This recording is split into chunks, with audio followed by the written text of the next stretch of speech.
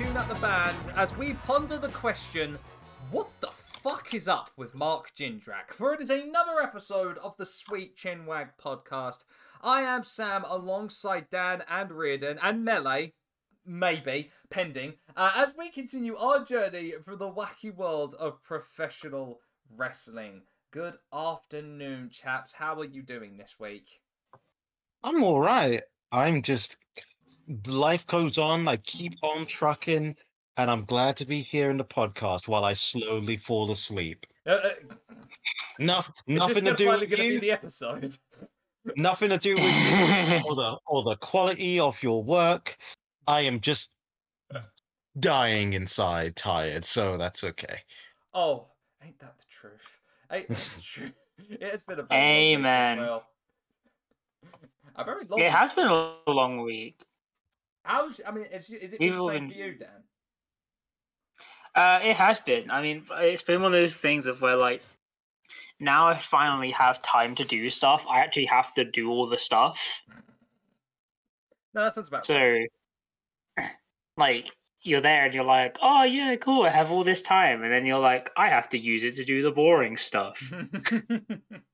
So that's been most of my week. It's been boring stuff. Oh, man. As for me, I'm very excited, very hyped, as we are well on the road of getting Joseph's next video done. And I don't want to spoil too much about it, but I'm excited. It's going to be a good one. I can tell. I can feel it. Oh, it's gonna cook. It's cooking. I know. If Joseph, IQ, and now Dan and Reardon's reactions are anything to go by, I think I did good, guys. Mm-hmm. The boy done good. But that's for everyone to listen and everyone to look forward to in due course. But we got to get there first. Anyway, we give you this podcast thanks to those lovely people over at SoundCloud, Spotify, Google Podcasts, Apple Podcasts, and forever pending other platforms. Guys, like how some of us are waiting to see whether Melee is arriving, we are always pending, no matter the circumstance. Oh, goodness. Goodness gracious. Yes, before we get on to our, I don't even want to say retrospective, more of a open question. Of a pondering question. An exploration, if you will. An exploration into Mark Jindrak, the wrestler. It is time to visit Dan for this week's wrestling news. Dun, dun, dun, dun, dun, dun. Wrestling news. Oh, what an incredibly strange week it's been. Yeah, it really has been. I feel like it's probably best to start with WWE because that's where like the big stuff has happened. So The Rock is back. The $500 shirt has no sleeves, so I guess it's like a $300 shirt now. $100 off of each sleeve. I don't know. I mean, $100 per sleeve. I don't know. I think it's still 500, but it should be 300. But inflation is a thing. May I just say that shirt? That's true. Did that shirt have any collar as well? I don't think it did. Probably, I don't know.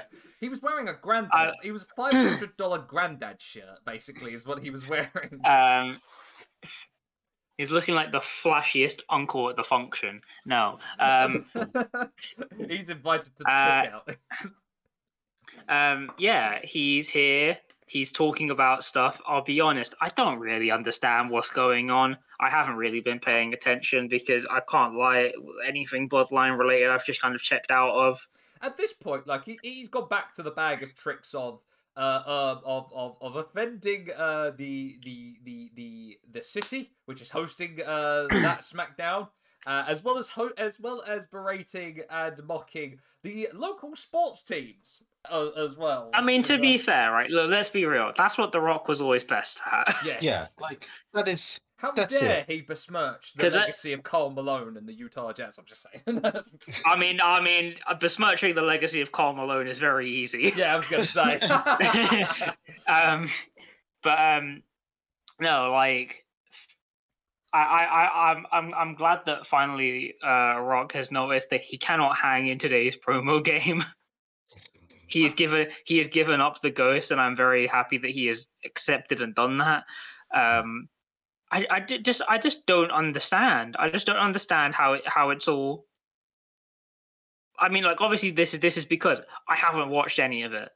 This is coming to me through clips and like screenshots and whatever I'm seeing. But like, is this what we're doing now? Is the Rock is now a part of the bloodline, and it was there because he was there because like he is tangentially related to Roman.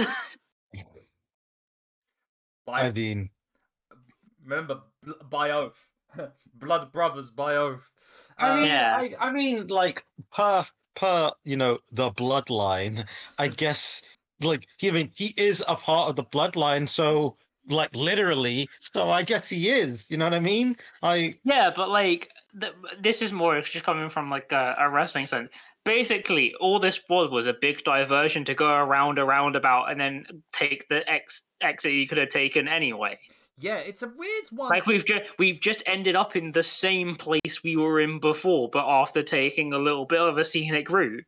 It's a weird one as well that that supposedly this has all come about because investors and advertisers actually is the reasoning why. If they see the Rock, if they see the Rock being booed, investors and Hollywood execs might actually get the wrong idea of running pressure. The people like, oh, what happened with the whole fallout of Black Adam and the box office bomb that became.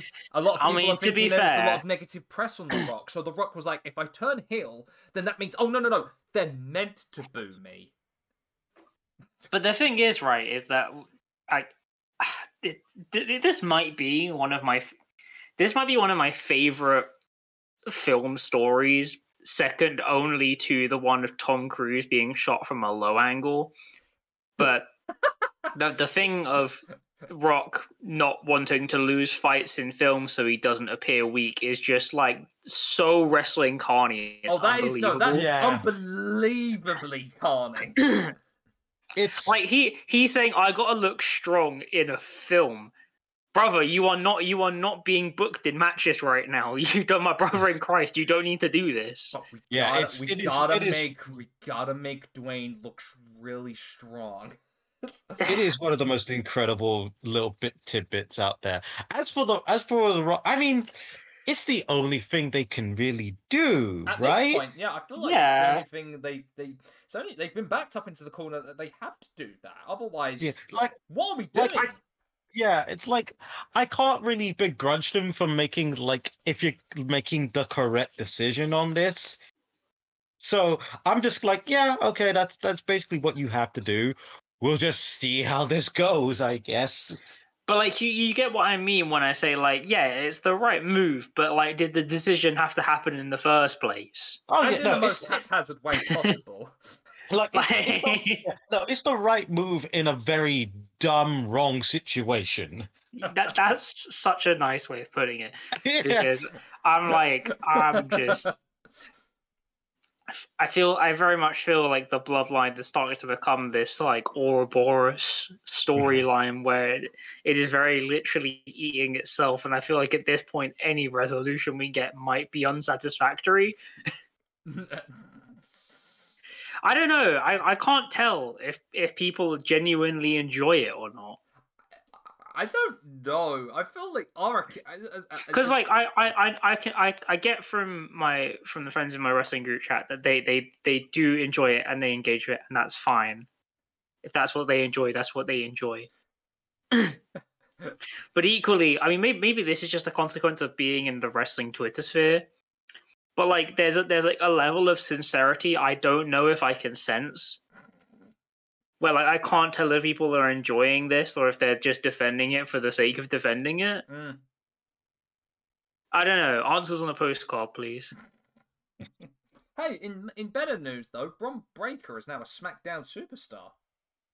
Which, to be fair, good move. Good move. I can't wait to see what Bron Breakker does on SmackDown, and being the one to dethrone Roman Reigns, possibly as world champion. I can't wait to see how Triple H handles booking Braun Breaker. Yes. Oh man, honestly though, I'm kind of excited because to the 5 people that do watch NXT, man, Breaker and Baron Corbin have actually been very entertaining. All I'm saying is, right, all wrestling is improved by the presence of a Steiner on TV wrestling. Except for Rick, because fuck Rick Steiner. Oh, absolutely, fuck Rick Steiner as a person, absolutely. But like, I mean, to be fair, fuck Scott Steiner. He's not a great person either. But you know they say that all Steiners are created equal. But like, if you want compelling wrestling television, stick a Steiner with a live microphone, and you'll probably get something good out of it. Yeah, you'll get something that, you know what, you give any Steiner a microphone, you will definitely hear something you never thought you would hear out of a human mouth. That's what I'm saying. I'm looking forward to Braun Breaker's eventual version of "Give Me a Fucking Mic" and fairness. It's gonna be Braun Breaker and the purple hat. Oh man, could you imagine? Could you imagine if Triple H booked Braun Breaker to have the chainmail head? If he'd do it if he was bad, but he's not. I wonder if Medaja is still around. Nah, if he was bad, he would do it, but he's not. He ain't got that dog in him. Triple H could never have it in himself to accept that Scott Steiner is in fact cool. And I have many issues with Scott Steiner, but I will sit here and say I find him an infinitely more compelling wrestler than Triple H. All I'm saying not because he's necessarily better or worse, but because you never know what the fuck is going to happen. And even though that's not actually the definition of suspense, it definitely makes me feel it. Yeah, that sounds about right. That does sound about right. Oh man, but that's pretty much kind of most of the news coming out of WWE that's kind of worthy of a mention. Let's not forget, everybody, and I will make this abundantly clear, that there is a civil lawsuit that is turning into a federal investigation going on, and we should never ignore that fact. Thank you to the amazing actual journalists in the wrestling sphere who are keeping that story alive. Your work is not going unnoticed, and we give you the highest of praise for doing that. Exactly. Because I think it was Trevor Dame they're saying it's not something we need to bang on about all the time and like keep it at the front all the time. It's just we need to remind each other that this is in fact happening. Yeah. Yes. Man, which I should say as well. The recent implication that Stephanie was in fact actually aware of what happened to Ashley Massaro is absolutely horrible and unreal. Yeah, and did nothing.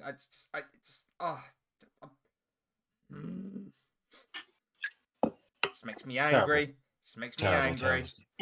AEW, they're getting their shit together, and it's good to see that they're actually getting their shit together. All I can say is, right, CMLL's bringing in ratings. Oh, damn right, are they? We are in the rebirth of the WCW Cruiserweights, which is called AEW. Just book a couple CMLL guys every show, and then the ratings go up. Don't care, man. I loved that multi-man match, the trios match with them and Black. It was great. If memory serves, it was great. Wasn't it Mascara Dorada, Volador Jr. and Hechicero? Yeah. Yeah, great match. And I believe they're running that back at Arena Mexico for CMLL. I'm so happy that Blackpool Combat Club are in Arena Mexico. I think it was something like they said. I think the moment they announced that, they sold 700 more tickets. That's so unbelievably based. They're like, I think they said Arena Mexico is like 600 tickets or so off being completely sold out. Oh, so unbelievably based. So, I mean, I'm just here saying that's cool as shit. We're getting Bryan versus Blue Panther, which again, I mean, Thank you to CMLL for booking for the sickos out there. We appreciate it. We're feasting rather well recently. We've been just. I will say He's this. booking for finally booking being done for the cool people. I will say this as well. Give props to Adam Copeland for having a very good match against Daniel Garcia. It was very good. Very, very good match. It was nice to see Aries from Percy Jackson and the Olympians finally having a battle worthy of that show. Oh my god. They're really starting to get it right with Garcia right now. Really, all I'm saying is I want to see. Maybe it's just because it's me. I want to see the trunks and the long boy socks back. I don't like Garcia in the trousers. I want the long socks back. But maybe this is because I'm just a wrestling sicko as well, and that was better. That was pure sicko Daniel Garcia. That was. As well as Orange Cassidy having one hell of a match, Texas Death Match against Matt Taven, who in 2024 saying that Matt Taven was in one hell of a match, who took one hell of a table bump as well. I was gonna be there and say I don't know if my brain will allow me to say that I was impressed by Matt Taven. And for the first time in 40 years on this week's Rampage, we had the Rhodes and the Von Erichs teaming up in a 6-man tag match. Which was cool. What a thing to say. That's genuinely amazing to say. Oh man, Dustin! I'm just. This is Dustin's last year, and it's like I don't want Dustin to go. It's like David Tennant and Doctor Who. I don't want to go. I don't want to see him go. I really don't want to see him go because he's just. It's still unbelievably good, and there's a reason he's called the Natural. It's because even in his 50s, he's still better than most wrestlers today. Just true. An absolutely weirdly, disturbingly great talent. So who here wants to see the Von Erichs face the Bordens in a tag team dream match? I mean, why not? The clones of I mean, look, all I'm saying for AEW is if there was ever a time to bring in people related to the Von Erichs, the time is now. That is true, and I need to get my shit together and actually go and see it now that it's finally out in the UK. We need to go and see it. That is very, very true. We do need to do our episode. We do need to do the whole episode of Recommendation Corner. But we need to go and we need to fucking go and see it first. Exactly. Apart from that, though, in terms of news-wise, I don't think there's anything else. Nothing that on the top of my head that I can think about, Dan. No, the only other things I've had were obviously the announcements for the most recent Bloodsport event coming up, and then also the Bloodsport Bushido, which is a Bloodsport event being run in Japan, which is cool as shit. I know the most recent ones were the women's tournament, which looks pretty cool, which is being run like throughout the event, and obviously Nomura Abe on Bloodsport for the sickos out there. We already knew what we knew. People about to catch up. There was Riddick's got no choice but to know. Matt Mikowski versus Akira, and Timothy Thatcher versus Axel Tischer, which is like, yes, I would enjoy that very much, please. I'm looking forward. I mean, as I say, the Mania week is always the week for the sickos, and I'm very much excited for this week's Mania week. As I always am, and I always let you guys abundantly know that I'm always looking forward to Mania week rather than the actual event itself. Yeah, well, yes. If Mania is as good as last year's Night 1, then I think we might be cooking. We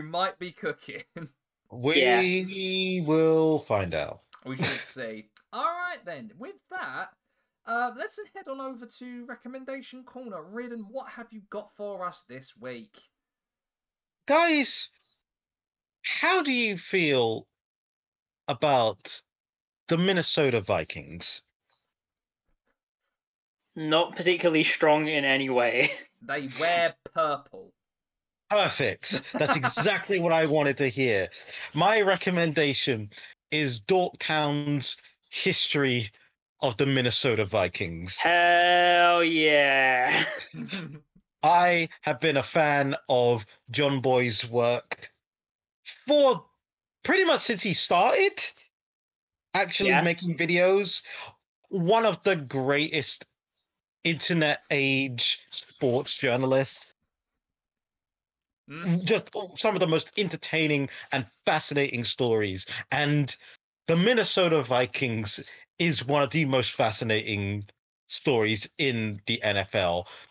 It is a story of the team that has been the most winningest team to never win the Super Bowl. And it is absolutely, at a certain point, it turns into a documentary.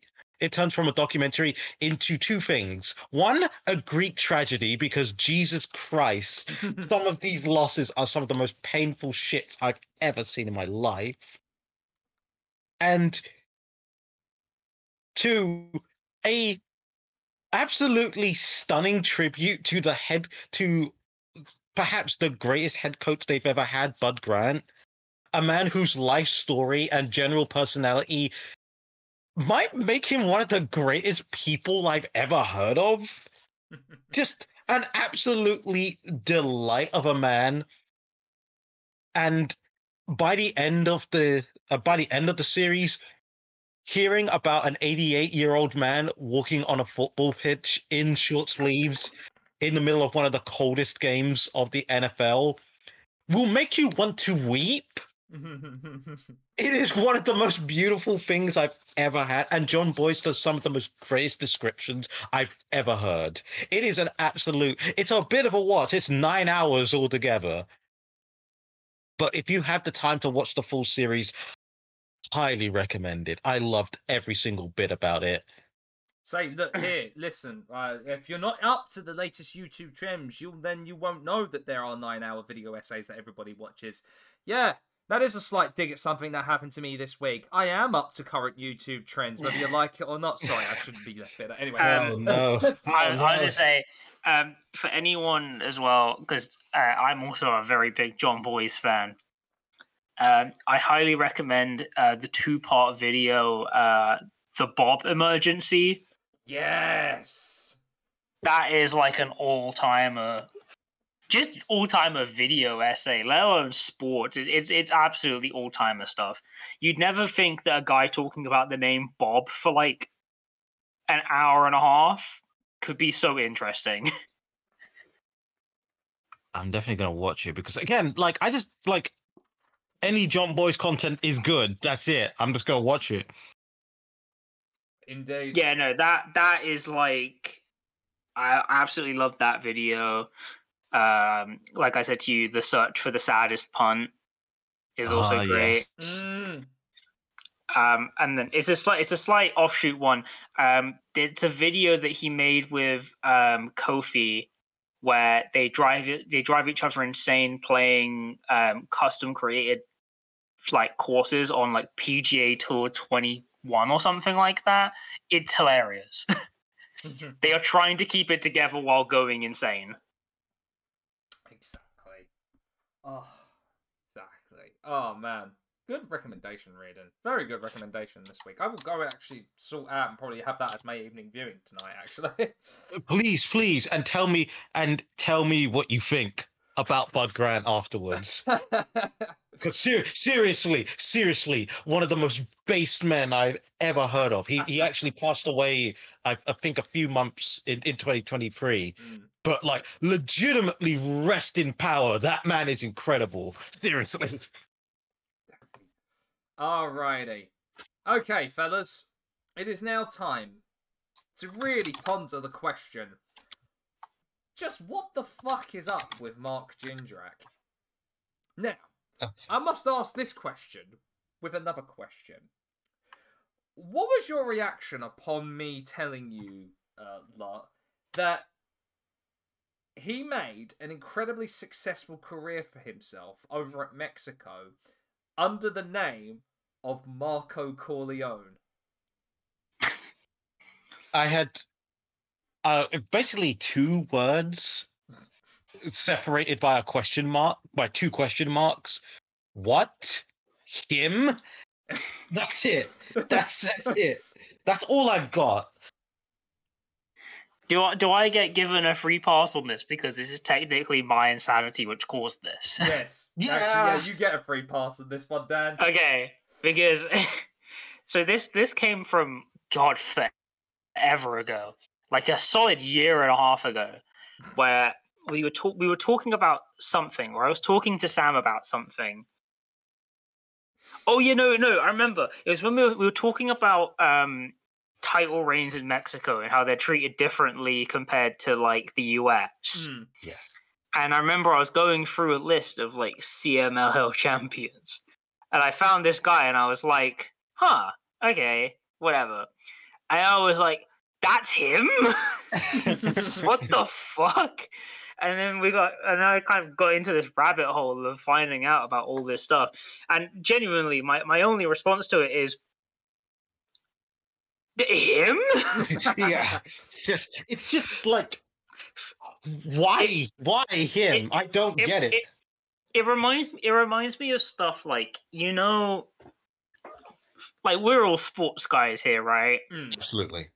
And like, you know, when there's a player who's like good, like he's like good at a certain level, and he kind of just goes off the radar, and then he like reappears somewhere. Like yes. we've all been there, like being like, you know, we're watching, say, like the Europa League or something. The Europa League is like the mid-level European football competition for clubs. for the Americans listening. Yes, we're talking about soccer. Yeah, and it's like you'll be watching it, and then your team will come up against like some team from like Denmark or whatever. Yeah. And then you just get one of those random name players that like used to play in the Premier League like 5 years ago that's just disappeared off the face of the earth and then reappeared for this random Danish team. Yeah. And you're just like, him? What's he doing here? And then you find out like he's having like the best season of his life, and you're just like, well, I mean, good for him then, I guess. Yeah. Because it's like I was with a friend of mine, and we were playing FIFA, and we picked like random teams, and then on the team I was like, huh, that guy's name seems familiar to me, and I was like, let me look this guy up, and I was like, oh, I know him. He used to play for them, and now he's just here. Yeah. Oh gosh, the amount of players. I will say this, and I will call out a certain team. The amount of players that came in and out of Arsenal that suddenly are ending up in a weird league in some other country that somehow making a better career for themselves is there's so many Arsenal players. As a person that supports Arsenal, yes. Yeah, Arsenal players just end up Cool. everywhere. What's Danny Welbeck doing these days? He's playing for not Watford. Brighton.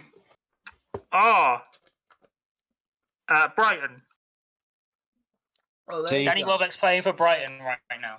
What a weird ass place to Gabby end up. Agbonlahor. No, it wasn't Agbonlahor. Yeah, fucking Gabby Agbonlahor. Oh, he's making weird comments over on TalkSport. No, it was Adebayor. Yeah, Adebayor. Oh, yes. He just went anywhere that was willing to pay him enough. Exactly. Which I will say, for anyone that's interested, there's a great story about him and the weird things he was going through while he was playing football. Yes. Like it's actually a really compelling story. Unfortunately, it just in context of the time it happens in, it makes him look like a massive arsehole. It really, really does. Oh, you know what? Perfect example of an Arsenal player that went everywhere. Nwankwo Kanu. Yes. West Brom, then Portsmouth. To put this in American sports terms, it's like when you see a player who's played for like a team for a while and then they pop up somewhere like the end of their career. It's like when people put the reaction picture of Shaq in a Celtics jersey. Yeah, that's disgusting. Like they just randomly appear somewhere for like the end of their career, like fucking Wizards Michael Jordan. like Corey Perry in the NHL. Yeah, like exactly like that. It's all those kinds of things. That's the kind of thing we're talking about. Yeah. So what I'm hearing like Mark Jindrak had a successful career in Mexico. I could be like, you know what? Maybe America just wasn't for him. Maybe he vibed better with Mexico. Finding out he had like a 10+ long year career in Mexico is a separate thing. That's me being like, huh, okay. Really weird that he was such a consistent guy. I'm fairly sure he was with CMLL the entire time. Well, he did have an excursion to Triple R, but we will get Okay, to that. Let's go over a brief. But then, sorry, just quickly before we hit. Then finding out he had a title reign and the time frame when the title reign happened is a whole different kettle of fish. Oh, we will get to that. Let us go over then for a quick brief overview of Mark Jindrak's American career. So, he trains in the Power Plant in WCW in 1999 under the tutelage of Mr. Wonderful Paul Orndorff. Making his debut on a WCW Saturday night taping, teaming with Power Plant trainee Chuck Palumbo as the Soul Surfers. I kid you not, they were known as the Soul Surfers. What the fuck is a Soul Surfer? I know, I don't know, and I imagine, you know what, I would have thought that it would have been kind of like, are they like dude bro surfers that listen to soul music? I was gonna say Soul Surfer sounds like the name for like a jazz backup band. It does. Soul Surfers to me sounds like a legion of ghosts that possess people. That's what it sounds like. I could picture like a Bill reading like Wynton Marsalis and the Soul Surfers. Yeah, like that kind of Herbie Hancock and the Soul Surfers. That's what I'm picturing. You know what? You're right. Holy shit. Herbie Hancock. That's the kind of thing. Yeah, Dr. Lonnie Smith with special guests, the Soul Surfers. Like that's the kind of thing I'm thinking of. But Yeah, then like you're right. Miles Davis performs Bitches Brew with the Soul Surfers. But that's the kind of thing that I'm like, yeah, okay, I can see that. I can see that being a thing. I equally also in my head I had like the Soul Surfers as like these kind of weird avant-garde new age wrestlers. God. It was after this that he was then quickly promoted to the main roster in June 2000 under the Vince Russo era, but forming a tag team with Sean O'Haire, but eventually, though, getting a brand new gimmick known simply as Basket Case. This comes from Mark Jindrak's college history as a Division III basketball player. I kid you not. It's a choice. That's all I can say. If memory serves me right, he played basketball for the Kuka College. Yeah. I saw the name. I didn't know how to say it though. I'm gonna say Keuka because that sounds funny. Mostly, I think it's Keuka. My apologies to all of our American listeners, but that is the reason why he ended up with the basketball gimmick. And I gave you the picture. He came out in basketball shorts, wearing the dunks with the long socks, the sweatband and the headband as well. He came out bouncing a basketball. I shit you not. Like I said to you, Sam, he just looks like a mid 2000s indie wrestler. Literally, the only thing that separates him is the dunks and the headband. It really is. And the only thing is that they wouldn't a indie wrestler wouldn't wear dunks because they couldn't afford them. The only thing that's missing for the mid-2000s wrestler is if he came out to Nookie by Limp Bizkit. That's what I'm saying. He needs to come out to the most. He has to come out to the most aggressive, like vaguely nu metal sounding track. It's just one of those days. Oh, what was that band? Not Drowning Pool. Trapped. No. Trapped. There we go. It's Yeah, that's no, what I I'm think you wrong. Jesus, I haven't thought of Trapped in years. They are the 2000s indie wrestler band. Yeah, they so are. Right, he was quickly relieved of Basket Case, becoming Mark Jindrak. teaming with Sean O'Hare. And it would along with O'Hare, Jindrak would form the stable known as the Natural Born Thrillers. It was a load of Power Plant graduates: Jindrak, O'Hare, Sean Stasiak, Chuck Palumbo, Reno, Johnny the Bull Shamboli, and of which I have to say, absolute freakazoid stable. Absolutely. And of course, the main man himself, Coach Mike Sanders. Like, I don't know what they were doing. Well, I mean, I do know what they were doing at the power plant, which was a lot of steroids. But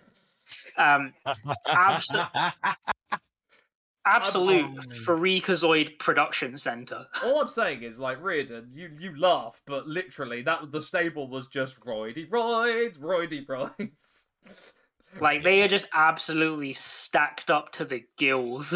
They so were. And they were, briefly for a time. In September of 2000, O'Hare and Jindrak would win the WCW Tag Team Championships. And it was at that time as well that they were briefly managed by Big Sexy Kevin Nash. Which also, I do have to say, the Natural Born Thrillers is an unreal name.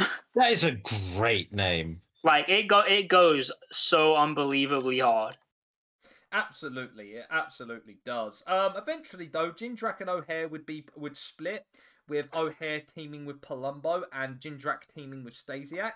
Eventually, that was quickly dropped in 2001, where Jindrak was taken off of television as the financial situation of WCW proved to be too much, and of course, they would be bought out eventually by WWF.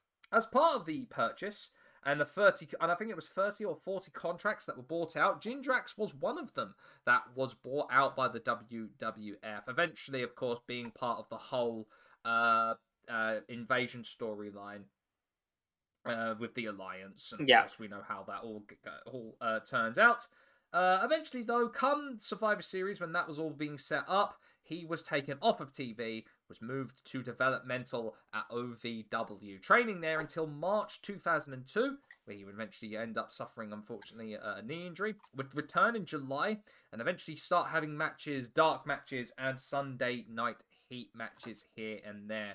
Of course, he would be called up in 2003, teaming with Garrison Cade. Do you remember that bloody tag team? Yeah, Mark Jindrak I remember Garrison. Well, I remember Garrison Cade. That was very short-lived. I mean, they had a WrestleMania tag team match under their card in WrestleMania 20, which they failed to win, that fatal four-way match for the World Tag Championships. Eventually, he would be drafted over to SmackDown, where he would debut his narcissist gimmick, basically staring at himself and his abs in the mirror, being managed by Teddy Long, of all people. Don't worry about it. Yeah, don't think about it. Eventually having a sort of alliance with Kurt Angle and Luther Reigns, and that would kind of be the last thing he would do. He would eventually, would you believe he was one of the last minute trades in the 2005 draft, returning him back to Raw, but he never re-debuted on Raw and was released. That sounds like a very, very WWE thing to do. Also, Luther Reigns mentioned. Did you know at this time, though, Mark Jindrak was trying to seek other adventures outside of professional wrestling? Believe it or not, he actually auditioned for a part in Remember the Titans. Oh my god. Whoa. Hang on. That is a shot from very far left field. Yeah, yes, listen. He auditioned for one of the parts as one of the football players in Remember the Titans, but failed to get it. Look. I don't know how I can say this respectfully. But Remember the Titans is legitimately one of the greatest sports films of all time. Yes. Yeah. It did not need Mark Jindrak. I'm sorry. There's no other way for me to say it. What do you mean? Obviously, it could have used former D3 basketball player Mark Jindrak as one of the football players. What, you trying to say that Ryan Gosling wasn't good enough for that to hold up that film a lot? But like, so what?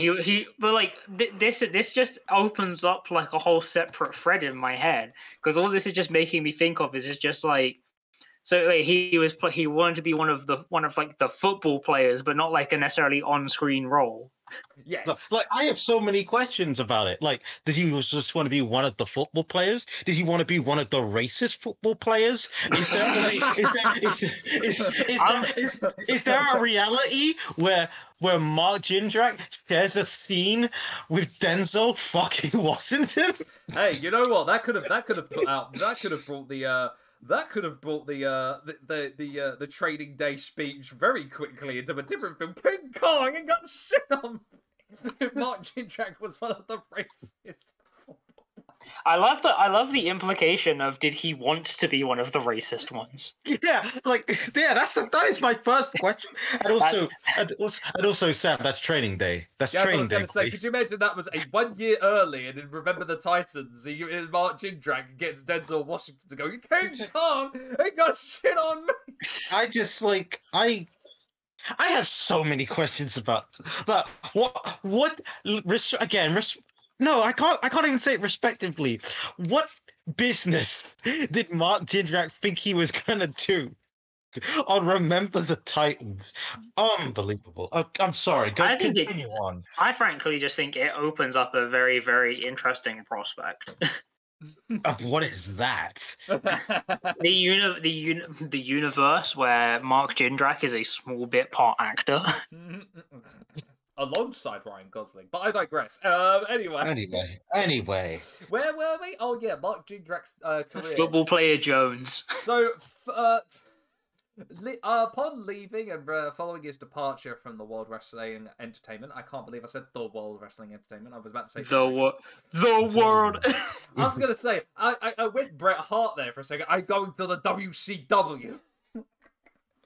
Anyway, holy fuck, that guy's huge. Now, Jindrak would actually tour New Japan in 2006, mainly being used in low-card matches and mostly being used as a jobber. Though, he did pick up a surprise win over Osamu Nishimura, believe it or not, Dan. Interesting. Now, I mean, equally, like, I mean, I can't believe New Japan weren't showing respect to known shooter Mark Jindrak. I can't finish that without laughing. Now, fellas, it gives me great pleasure to say that soon after that tour, I believe it was a one and done tour of New Japan, came and went. Jindrak would soon gather another employer over in Japan, debuting for Hustle. Oh my god! That's like the most expected thing so far. He to be fair, he's ex-Fed. That's like prime moments for Hustle. That's what they want immediately. Taking on the moniker of Sodom, he would team up with the man known as Gamora, who was, of course, Matt Morgan. Now, Sodom and you're Gamora. telling me I'm sorry. You are telling me there was a tag team of Mark Jindrak and Matt Morgan, and I didn't know about it. And of course, they were known as Sodom and Gamora. I don't care. Matt Morgan and Mark Jindrak, the two former Fed body guys. That's an unreal combination of people. We're just gonna. That is the most both expected and yet I'm unaware that completely existed combination of people. They're basically the same person, although arguably Mark Jindrak can actually like jump, whereas Matt Morgan would try and jump and his knees would collapse. We're just gonna bypass the religious reference there. So yeah. Well, look, right. I mean, look, right. There's big implications in that. A, I'm not a religious person, so I'm not equipped to talk on that. And B, this is taking place in Japan, where the acknowledgement of religious undertones is both incredibly overt and yet completely unaware. Again, I would like to say to people, if you've ever played like a Final Fantasy game, you've probably sat through some kind of major biblical allegory that's only in there because the creator thought, that looks cool. Fellas, there is one little thing before we get to Mexico that I failed to mention that is always mentioned when the name Mark Jindrak is brought up. How he almost joined Evolution. Oh yeah, that's a fair God. point. This bit makes me laugh so much. Oh, how in the fuck was he in the conversation for that? Now, here's the No. thing that you need to know, Rhiannon, about Mark Jindrak and his almost joining of Evolution. Him and Randy Orton over in OVW were actually really good friends. As a matter of fact, they were actually ribbing buddies. They would pull a lot of pranks on a lot of guys. Hey Randy, let me hold this guy's bag open. Yeah, Oh, no, God. legit, they would do that sort of stuff. I was going to say the SHIT, but then realising that I shouldn't really use that word when we're talking about Randy Orton and gym bags. So yeah, they were constantly like buddies in ribbing people and arriving late to shows, all of that nonsense. So Randy was the one that put in the word for Mark Jindrak to be the muscle of Evolution. To the point, as everybody knows, Mark Jindrak filmed vignettes and had still shots taken of him with Evolution. Which is a wild prospect when you remember that, again, this was Mark Jindrak in place of Batista. Yeah. Which is, a wild concept to think about, that there's a universe where everything that happens with Batista happens with Mark Jindrak. You know what? Are we going to talk about accomplished actor Mark Jindrak that could have what? started the Titans? God, if he had done that, he would have. He was the one that took the role of Sapper Morton in Blade Runner 2049. You were supposed to be my friend. Oh man. Oh, I was gonna say. All I'm saying is, I don't want to see the world where Mark Jindrak's wearing the tiny glasses in Blade Runner. I don't want to see that. Those tiny glasses are suited to Batista and Batista only.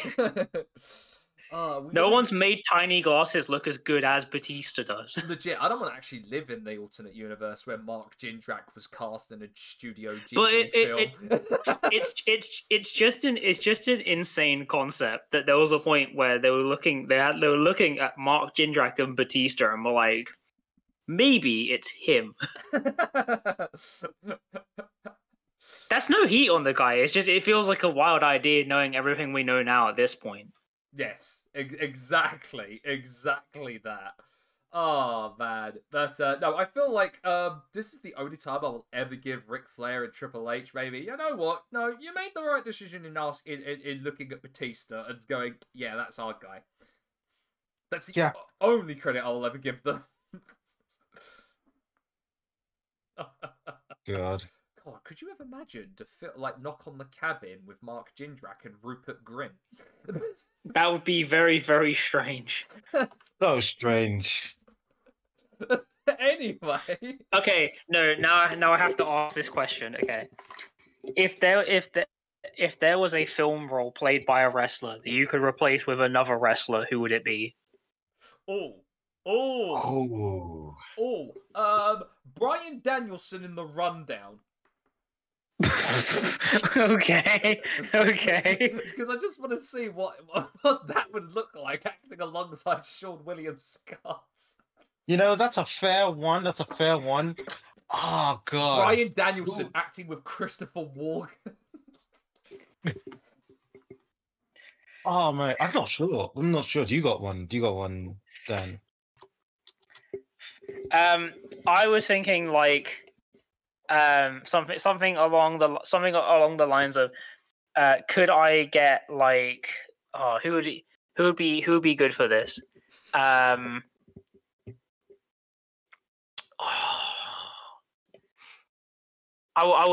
would like to see an alternate version of They Live with a different wrestler than Roddy, but someone that's equally insane.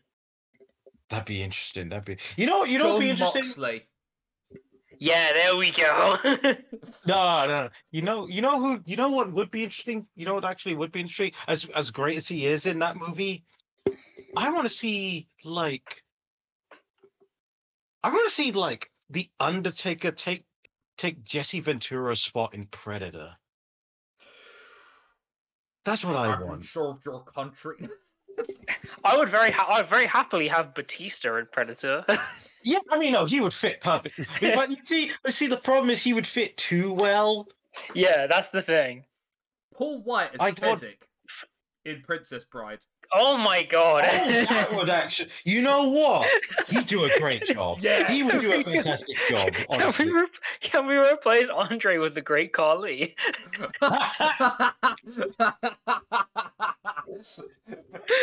Oh, I want to see that fight scene now. God. All right. Yeah, I think that's good. Maybe Princess Bride. Right, Anyway. back to where Mark Jindrak. Yes, let's go on over to his career in late 2006 at Consejo Mundial de Lucha Libre, CMLL. No longer going as Mark Jindrak, but fully embracing his Italian heritage, now under the name of Marco Corleone. Of course, derived and inspired by the Godfather films. Also, I feel like the word "inspired" is doing a lot of very heavy lifting there. yes. You might even call it a very operative word. This is Mexico. They're not. Remember, one of Chris Jericho's proposed gimmicks when he went over there was He-Man. Literally, I mean, He-Man. I did speak about Arachno Man not too Yes. long ago, so that kind of goes a lot of the way to explaining it. So, further accentuating his Italian-American heritage, he would put on an Italian accent and align, an ally, I should say, with fellow WCW and WWE alumnus Johnny Stamboli, who was making his career over in CMLL. Yes, this is shortly before he would become Relic in TNA. Yes, did you know, guys? That Guys, did you know that Relic is killer backwards? I'm Relic, and you're gonna die. Oh my god. Now, he was originally booked as a heel, a foreign Rudo, eventually turning Technico because of, would you believe it, unwavering crowd support for Marco Corleone. What can I say? They're big on Mark Jindrak in Mexico. Mostly because Or Or maybe they're just very big. Maybe they're just very big fans of The Godfather. I don't know. I think it's got to be that, right? Right. A little bit of that, but also he was actually really learning how to embrace doing more Lucha Libre. He was actually doing a lot more. He was going back to the Power Plant days where they would have big guys doing huge dives off of the top rope, doing top rope Absolute topes and stuff. If in doubt, return to Freakazoid. He literally returned to Freakazoid and got him over massively. Again, I need to stress this to people. If you don't think that Sean O'Hare isn't the coolest thing in the universe when you see it at the time, bro, no one's ever seen someone that big do a swanton. You dab. It's absolutely unreal. So he was gaining and gathering a lot of fan support, hence why he would end up turning face. Now, it was 2008. He was still making a name for himself in Mexico, doing the tours, getting that fan support. I found this so funny, and I found the news story for it as well. It was announced in 2008 that Corleone had officially been banned for performing in Tijuana for 1 year due to the fact that he pulled down the tights of his opponent during a match, and that opponent flashed everybody in the audience. That is very funny. That is very, God. very funny. That in the wider prospect of like Lucha Libre and everything to do with that, the thing that got him banned for a year was he pulled down his opponent's tights. Ridiculous.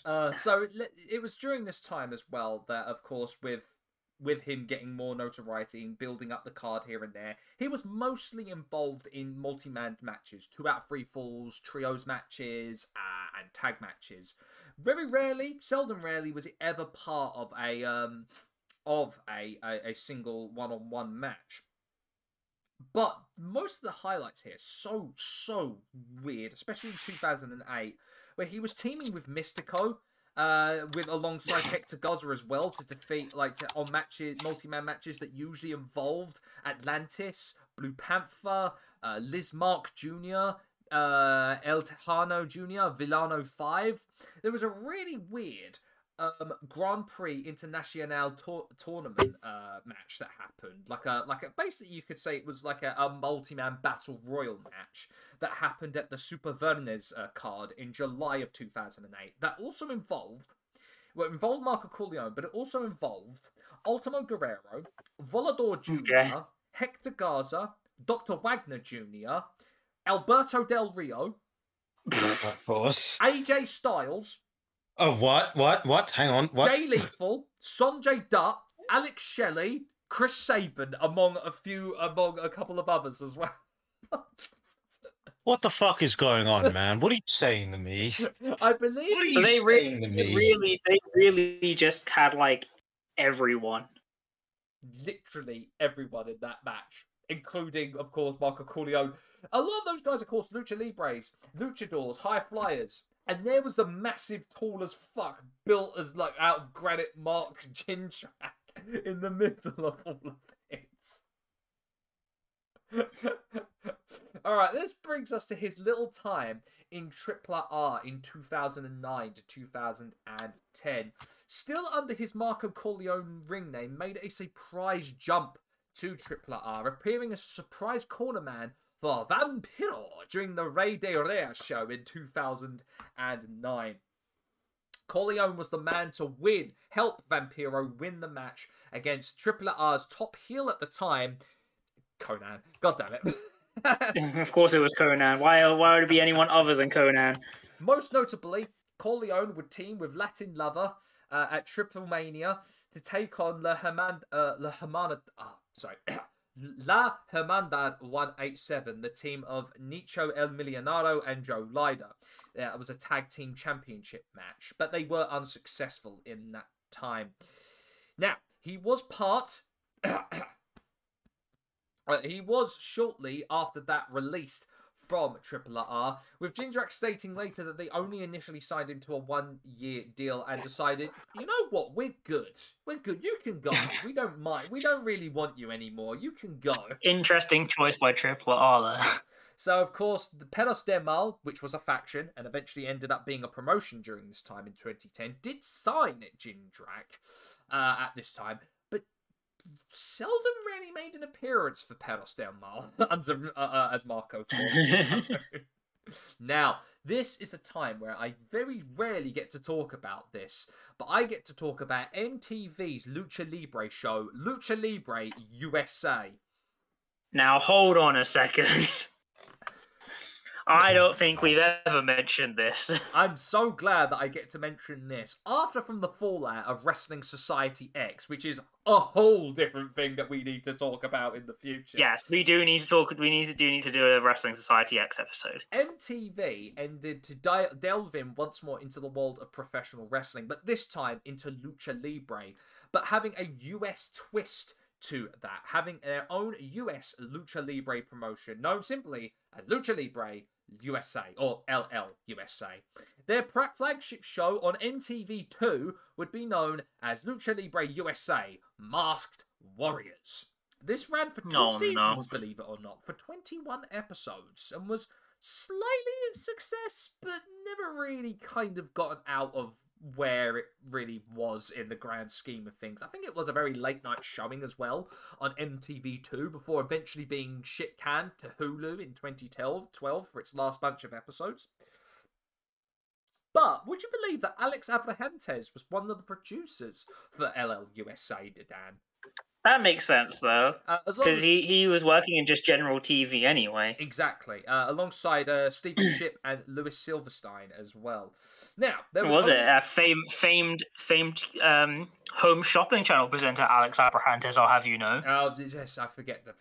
Yes, that is what he does outside of wrestling. My apologies, I did forget that. But there were only 2 championships: the LL USA Tag Championships, which was held every so often, was only had 3 holders of the title. The last ones being the tag team of The Right, the team of John Recon and P.T. Williams. Of course. Why would it not be P.T. Williams? Of course, the world title was only ever held 4 times, eventually being held the last time by R.J. Brewer.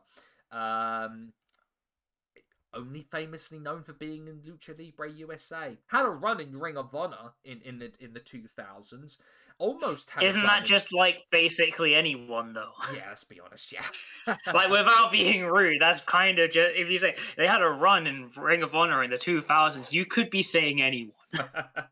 But there was also a lot of people that actually were part of LLUSA. Shane Helms was part of it at one point. So was Carlito. Nice. Blue Demon Jr. Oh, wow. And Liz Mark were also part of it. As I said, P.T. Williams was part of it. So was Super Crazy, Psychosis, Tatanka.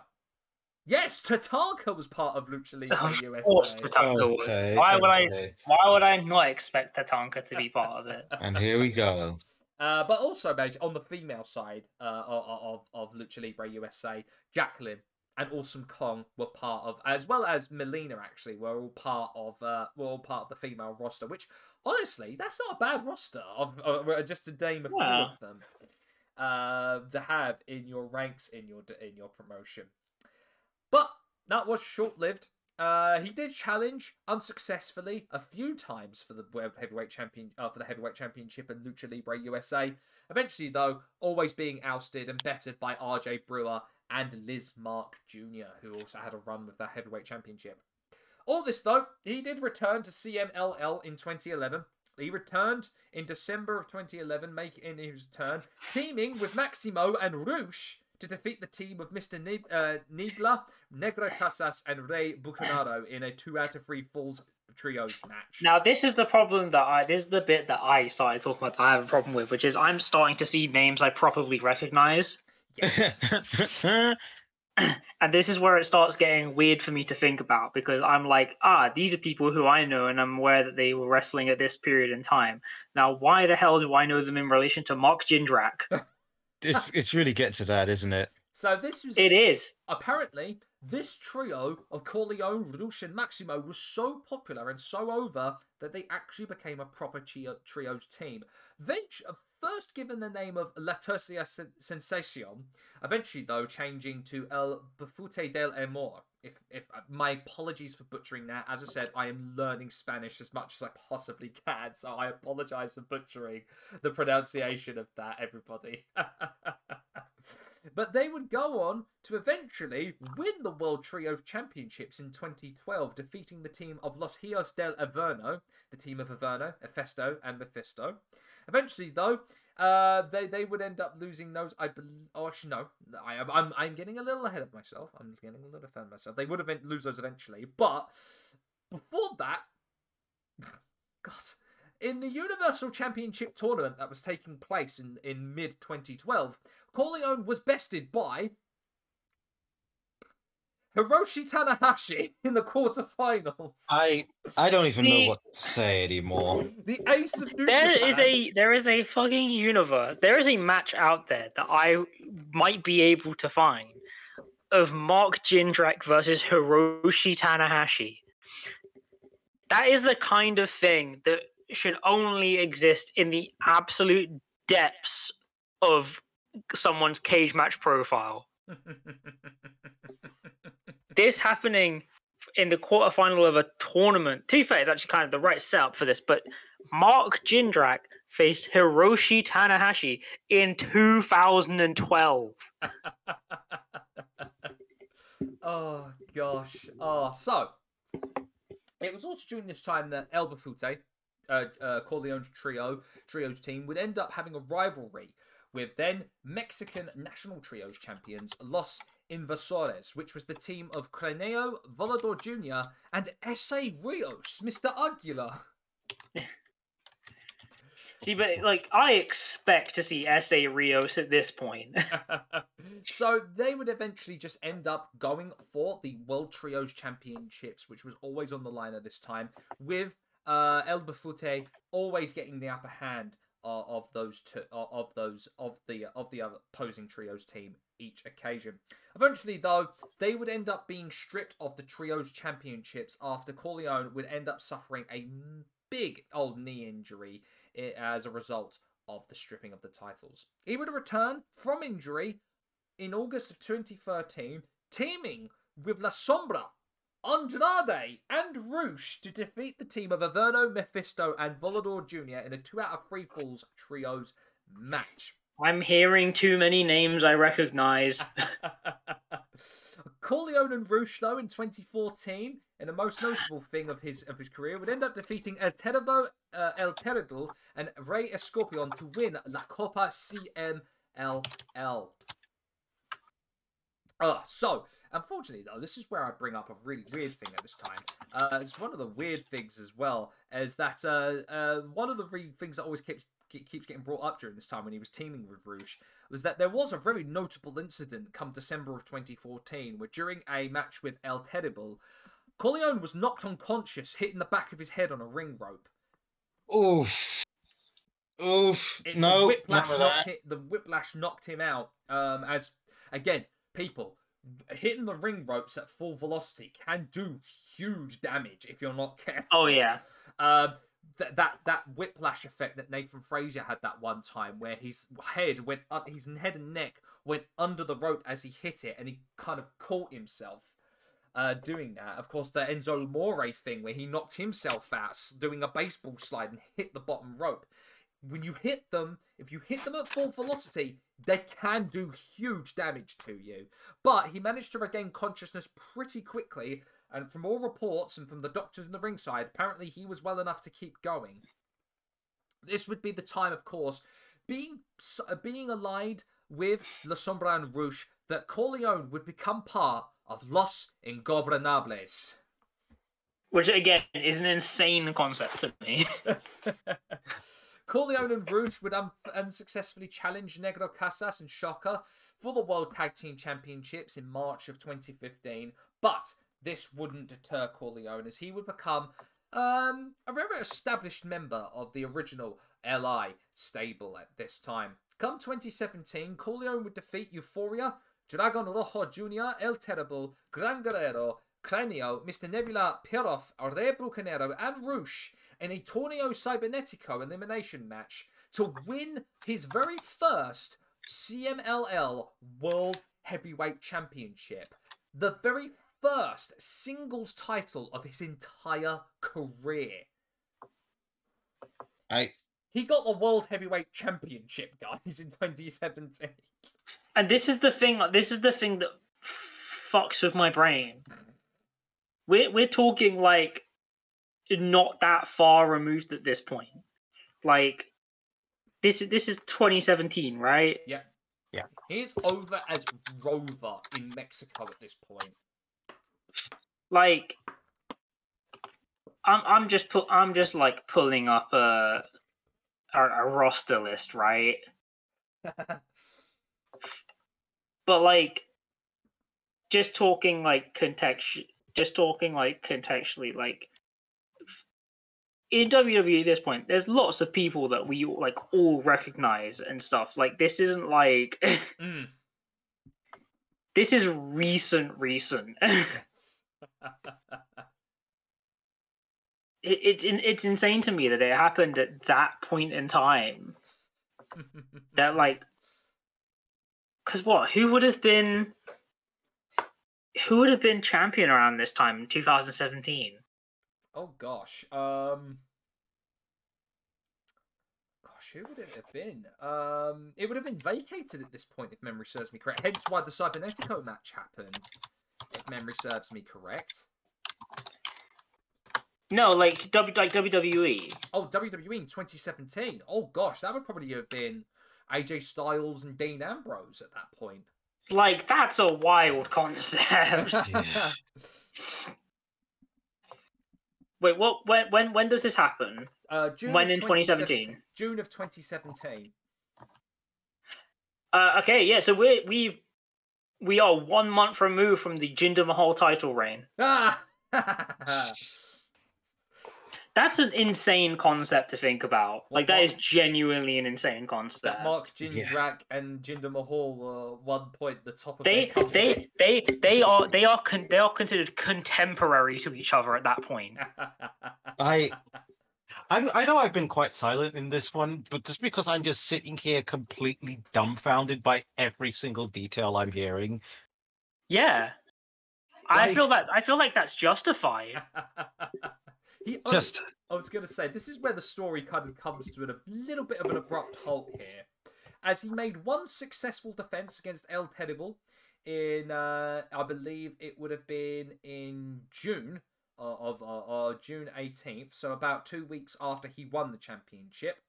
About a month later, though, he had to vacate the title due to injury, and thus confirmed his departure from CMLL, wrestling his final date in March of 2018 for that company. What did he do afterwards? Well, he didn't wrestle much, if any at all, until 2022, where he came back to Mexico, teaming with Chris Masters and LA Park to take on La Fashion Ingobernable. I love Mexico. I'm sorry. You've just told me there's a team of LA Park, Chris Masters, and Mark Jindrak. Oh, also, he ended up at one point having that team changed, where LA Park was swapped out for Carlito. You know what, right? All I can say is this. I'm going to salute and I'm going to say, God bless you, CMLL. Thank you for the WWE Universe Mode booking. This does not answer my question, as we now probably ponder the question, what the fuck up is with, what the fuck is up with Mark Jindrak? Well, clearly, he's got to be over fucking huge in Mexico. Mexico love him. Maybe it's that American-Italian thing. Maybe it's Godfather. Maybe it's The Sopranos, The Godfather. Maybe. You know, by the end of this episode, I was hoping to have like an answer, like my actual theory, right? Yeah. But this feels like a Coen Brothers movie where I have no idea. I don't know what to say to this. This is the most burn after reading shit I have ever heard in my life. Also, does it come as no surprise to you, Reardon, that Mark Jindrak, during his time in Mexico, was also made guest appearances in telenovelas? No, at this point, why not? At this point, why the fuck not, right? Let's just go full into the Twilight Zone here. You know what? If this is how we're ending it, I think my final thoughts are simply this: I am glad that Mark Jindrak got to do what he was good at. I'm glad he got to make a living, but I do not understand. That it's just insane to think about time-wise, because like just the fact that he was so over for such an extended period of time, and like was just kept going. Yeah. And like unaware to like most people is just like unreal. I know it sounds really weird. I can only equate Mark Jindrak's run in Mexico and his popularity there to Vampiro's run in Mexico and how he was so popular over there, but not very much elsewhere in North America. Yeah. I guess the moral of the story is two things. One, find your place in the world. And two, sometimes in life, shit just happens. All right, kids, we're going to Tijuana. Guys, you'll be sad to know that over my short period quickly of trying to find the Hiroshi Tanahashi Marco Corleone match, I've been unsuccessful. However, I did find video of the Marco Corleone, Maximo, and Shocker versus Hiroshi Tanahashi, Amagwe, and Puma. I'll take it. Yep, I'll take that. Oh, man. Well, a very brief run through of this. I don't think we need to dwell on this for any longer, if I'm gonna be honest with you, fellas. No, it's just a wild concept. I guess we forget about like the thing of wrestlers going to other places and then becoming successful, because it's like the thing of like the endless meme of like, oh, but did you see their Japan run? Yeah. when we're talking about like Albert